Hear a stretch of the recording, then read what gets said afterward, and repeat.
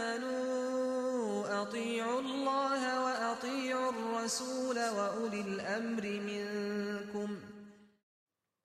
Alhamdulillahi Rabbil Alameen wa salatu wa salam ala nabihi wa ala alihi wa sahbihi ajma'in. Assalamu alaikum wa rahmatullahi wa barakatuh. And welcome to the second part of Islamica, where we're here to try and answer any questions that you may have to the best of our abilities, bi'idhnillah ta'ala. So I believe we have a caller on the line. Assalamu alaikum. Wa alaikum salam wa rahmatullahi wa barakatuh. Yes, go ahead. May Allah reward you for your knowledge. I watch all your programs, and it's beautiful. Sir, few things, few questions which have emerged from your answer as well. One first is to do with the salah concentration. Yes.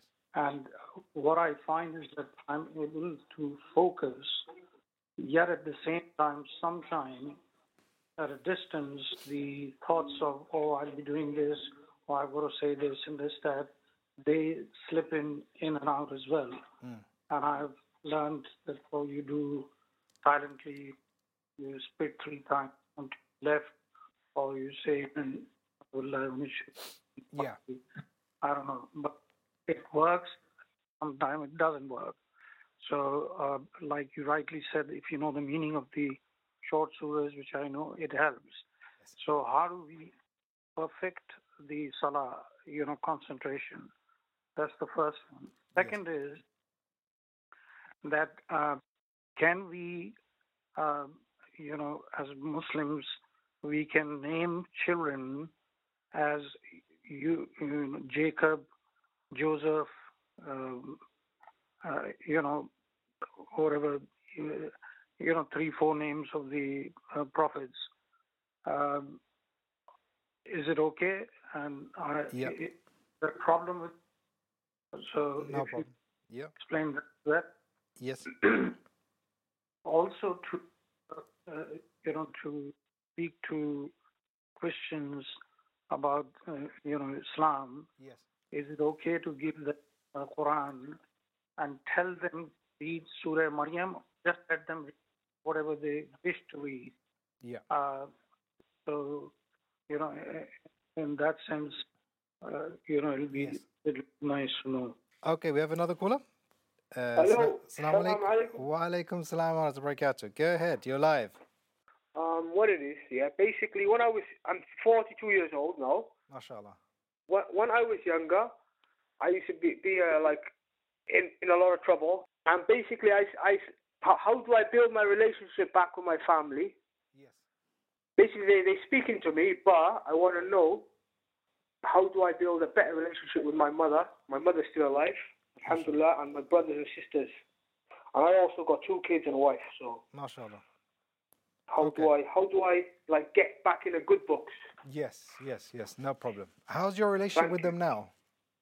My relationship now is kind of like give and take.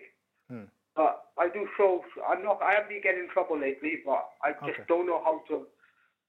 You can never take back what you've done. Yes. Basically, yes. so. Okay, no problem. I really am. I want to know how I can make my mom happy. Inshallah. Jazakallah khair. Inshallah. Assalamu alaikum. Wa alaikum salam wa barakatuh. Okay, so we have quite a few questions to answer here. The first question was the brother asked, yes, so we're talking about concentration in the salah, how it is that we are able to focus. We mentioned a couple of points in terms of the tafsir of Surah Fatiha, the tafsir of the short surahs that we know, starting before we even begin the prayer in terms of wudu. Wudu in and of itself is such an amazing act for good deeds. We know the Prophet Muhammad sallallahu alaihi wasallam, he said in a hadith collected in Sahih al-Bukhari, every drop of water that falls off our face when we do wudu is an expiation for sins. Imagine every single drop that you've for any mistakes you've made with your face, and every drop that falls off your hands when you're doing wudu, the sins that you have committed with your hands, they also fall off just as though those drops of water fall off, and the same for your feet and so on. So bearing in mind all of these things and putting it all together will help us inshallah to focus in the salah. It is difficult, completely understand and completely agree with you, and as I mentioned, one of the reasons why it's particularly difficult is because shaitan has made a specific shayateen, a specific, one of his helpers, if you like, assigned to everybody that is directly responsible for just distracting us in the salah. So sometimes we'll find it difficult. In fact, many of the Salaf, or some of the famous statements of the Salaf, they used to say that we prayed for 40 years tahajjud, and we didn't really, have that kind of khushu, that feeling. But after 40 years, we prayed another 40 years, and all of those 40 years, they were beautiful. So imagine it took some of them 40 years to gain that feeling. So don't worry, inshallah, it will come. It will just take time. And part of it is a test as well, that Allah wants to see if we are able to continue to strive to want to gain that khushu' in the salah, to want to gain that focus in the salah. So it's it's not something easy. It's part of something that Allah has made for us in this way, to see if we are going to be the ones who want it and want to strive for it. So that's the first question you had. The second one you had, yes. Can we have names such as Jacob instead of and Joseph, for example, instead of Yusuf? So the answer is yes. Islamically, it would be permissible. The name, for example, Yusuf, it's the Arabic version of the name as such. So if you were to have, let's say the non-Arabic version of it, it's called your child Joseph. Strictly speaking, it will be permissible. Islamically speaking, is it better to have the name Yusuf, for example, or Musa instead of Moses? A number of scholars would say yes, because it helps the attachment of the child to that name which is in the Quran and so on. But is it haram to for example, to call your son Joseph? Then no, it would not be haram. Allah subhanahu wa ta'ala knows best. The next question we had about giving the Quran to a Christian. Should you give a Quran to a Christian in terms of form of da'wah and ask them to read Surah Maryam? So you could do. It depends often on the person themselves, what they are inclined towards or what they have questions about. Naturally, it would be, in terms of the Quran, I'm sure you mean that it would be a translation of the Quran. So with regards to that, sometimes, in fact, many times, when you open the Quran, one of the most powerful aspects is that you open it, the first thing you see is that this is Alif Lam Mim, Kitabu La Rayba Fi. This is the book in which there is no doubt. Imagine, when you write an essay, for example, you have a beginning, a middle, and end. How powerful is that beginning? Allah says that this is the book in which there's no doubt. That's like the opening statement.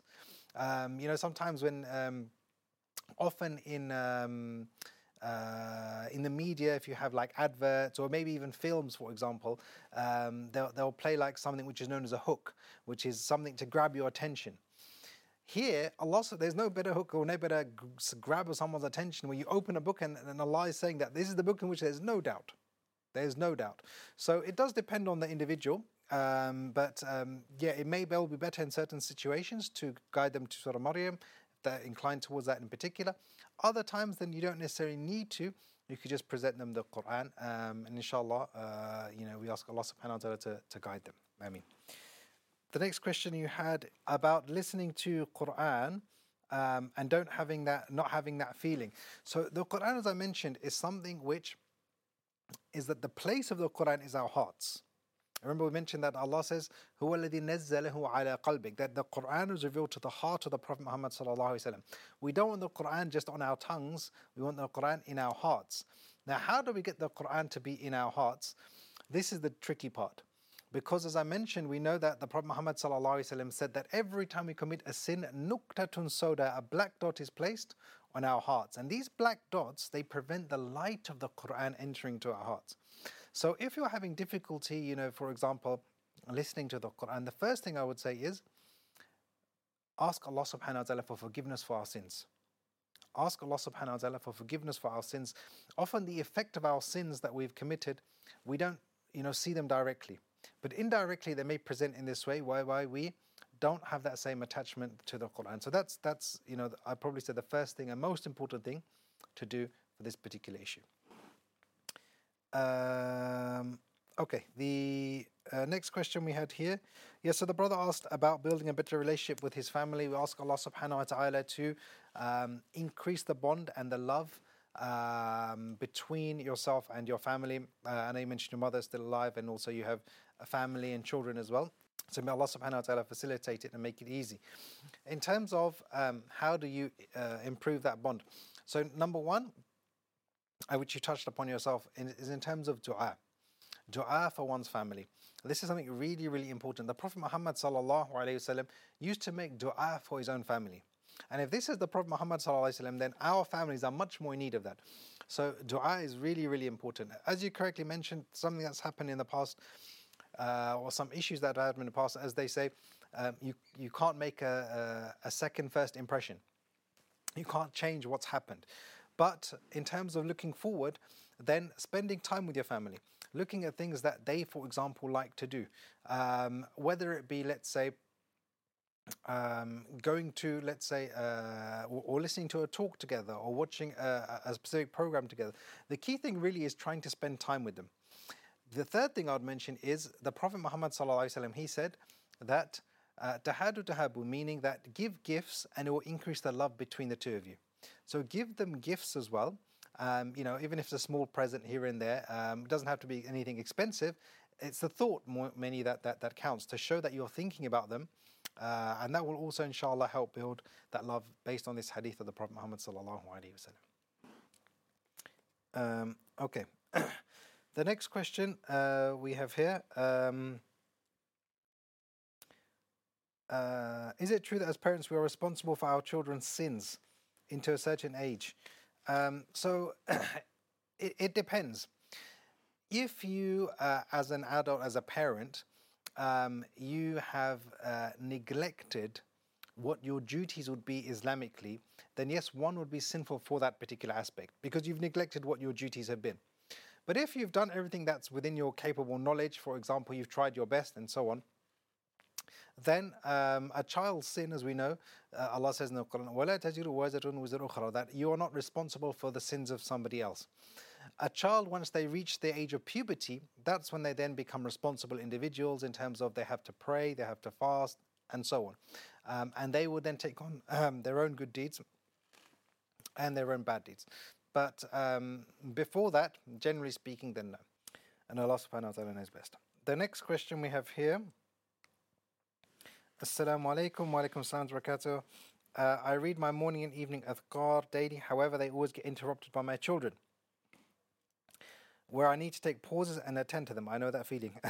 So I don't feel the full essence of doing the adhkar. Is it still acceptable this way? And sometimes read what I have left much later in the end.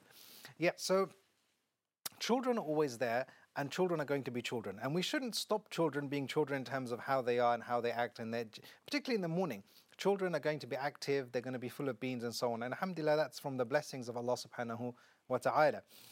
So with regards to doing your evening and morning adhkar, then yes, do as much as you can. If they interrupt you, no problem. Let them interrupt and continue. Or carry on afterwards. It's not a particular issue if you have to stop and you can't do it all in one go. The key thing is that you're doing it, and you're doing it, of course, as we know, that the morning and evening adhkar, they are protection from hasad, from jealousy, from evil eye, and the likes. Assalamu alaikum, Shaykh. I have jewelry for personal use. Should I pay zakat? Yeah, with regards to jewelry, so there are two views on this. The view of the Hanafi madhab, which is that regardless of whether you wear the jewelry or whether you don't wear the jewelry, for example, it's kept in your safe, for example, or somewhere tucked away at home, you need to pay zakat on it. And this is the safer opinion, that whatever, regardless of whether you use the jewelry or not, then you pay zakat on that gold, for example, if it's gold jewelry. The second view is no, that you don't need to pay zakat on it. But as I mentioned, it's definitely safer. And always, whenever, particularly with money, whenever you give money or give sadaqah or give zakat, Allah says that He will return it to you. So don't worry about that particular aspect. Go with the safer opinion. You know, even if we have to give a few pennies now, we will see pounds that will come in much later, in a much bigger form later on when Allah subhanahu wa ta'ala blesses you. So don't worry, but pay the zakat on it, inshallah. Assalamu alaikum, Shaykh. Wa alaikum assalam wa rahmatullahi wa barakatuh. Please, I want you to make dua for Allah to grant me sabr because almost everybody has betrayed me. So, yes, we ask Allah subhanahu wa ta'ala to enable you to be amongst the sabirin, those who are patient, and to enable all of us to be amongst those who are patient as well, and to ease your affairs and to make it something which is a form and a means of good deeds and expiation for you, and to relieve any distress that you yourself are going through, and for anybody else, wherever they may be in the world, that Allah subhanahu wa ta'ala alleviates their difficulty. Ameen. The next question we have here, with regards to birthdays, is it permissible in Islam to celebrate one's birthday? Yeah, so this is a good question with regards to is it permissible to celebrate one's birthday or not. And there are two views which I'll mention here. The first view is that based on the hadith of the Prophet Muhammad sallallahu alaihi wasallam, where he said that there are two Eids, that it would be considered a type of festival, so therefore it would not be permissible. So that's one view. There are other aspects, I've just been told we've only got a minute left, so I'll have to summarize. There are other aspects, for example, the context of where birthdays came from originally. Now, originally it was a form of worship as such. But nowadays, the context has changed. So because of that, the rulings often change as well. I'll give you an example. A hot cross bun. Originally it has a cross on it, but nowadays nobody says that it's not allowed to eat a hot cross bun. The days of the week, Monday, Tuesday, Wednesday, and so on. Why are they given these names? They were initially a form of worship, but nowadays, again, the context has changed. Everybody uses these names of the week. So the first view, as I mentioned, would be that it's not permissible based on various reasons, such as the origins and the fact that the Prophet Muhammad ﷺ mentioned there are only two Eids. The second view says, no, the context has changed now, so the origins is not relevant anymore because nobody does it as a form of worship, as I mentioned. I gave a couple of examples. The second part, they would say that the hadith refers to a religious festival, not any type of festival. Because if we say it's any type of recurring event, it would mean, for example, that we would not be able to have annual end-of-year dinners or annual, work meetings or so on, because it's a recurring event, even though it's not a religious event as such. So there are two views on this, and I hope that sheds a bit of light in terms of why there are two aspects, why there are two views with regards to birthdays and some of the reasoning behind these particular views, bi'idhnillah ta'ala. Okay, I've just been told we only have a few seconds left, and that brings us to the end of this particular show. So we ask Allah subhanahu wa ta'ala to accept it from us and to enable it to make us part of the people of Jannah. Inshallah, we'll see you soon. Wa jazakumullah khair. Wassalamu alaikum wa rahmatullahi wa barakatuh. يا أيها الذين آمنوا أطيعوا الله وأطيعوا الرسول وأولي الأمر منكم فإن تنازعتم في شيء فردوه إلى الله والرسول إن كنتم تؤمنون بالله واليوم الآخر